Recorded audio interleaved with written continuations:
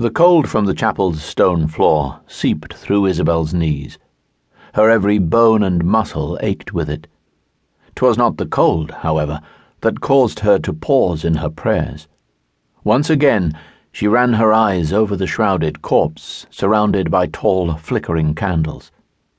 When her gaze reached the corpse's belly, high and wide beneath the cloth, a small sigh escaped her. The body was, indeed, Lord Hume's. This need for reassurance was childish.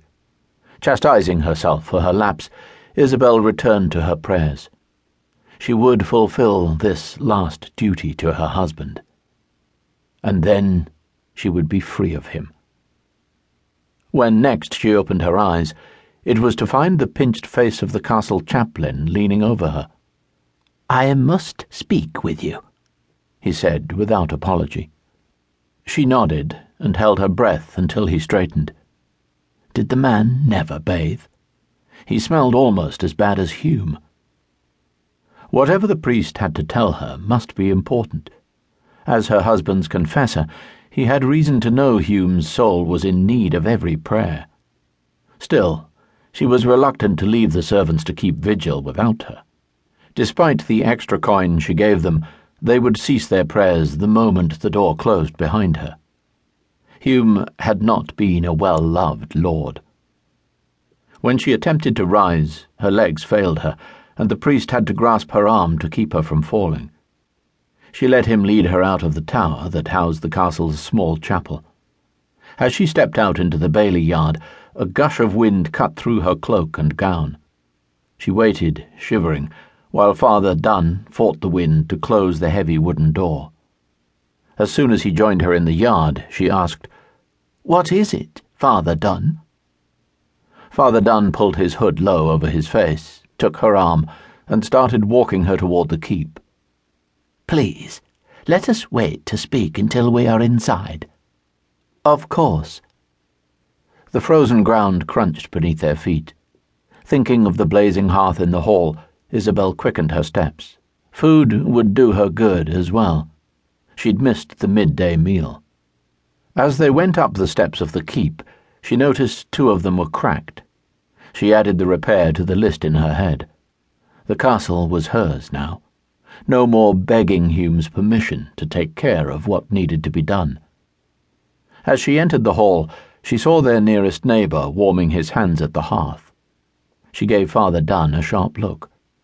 The priest was sorely mistaken if he thought the arrival of Bartholomew Graham was good cause to draw her from her vigil.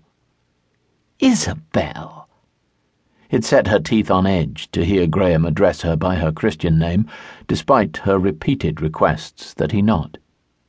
"My most sincere regrets at Lord Hume's passing," Graham said as he rushed toward her, arms extended. She offered her hand to prevent his coming closer. Fixing fine grey eyes on her, he pressed his lips to it. He lingered unnecessarily, as he always did.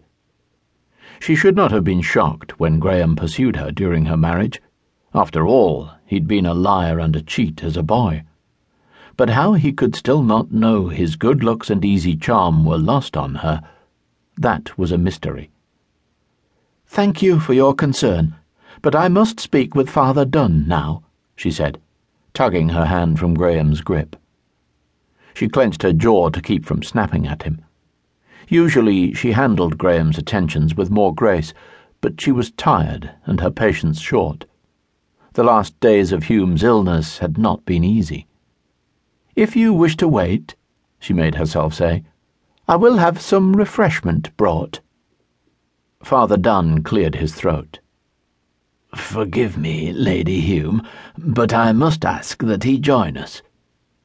Her face must have shown her irritation, for Father Dunn hastened to add, "I have good cause, as you shall see."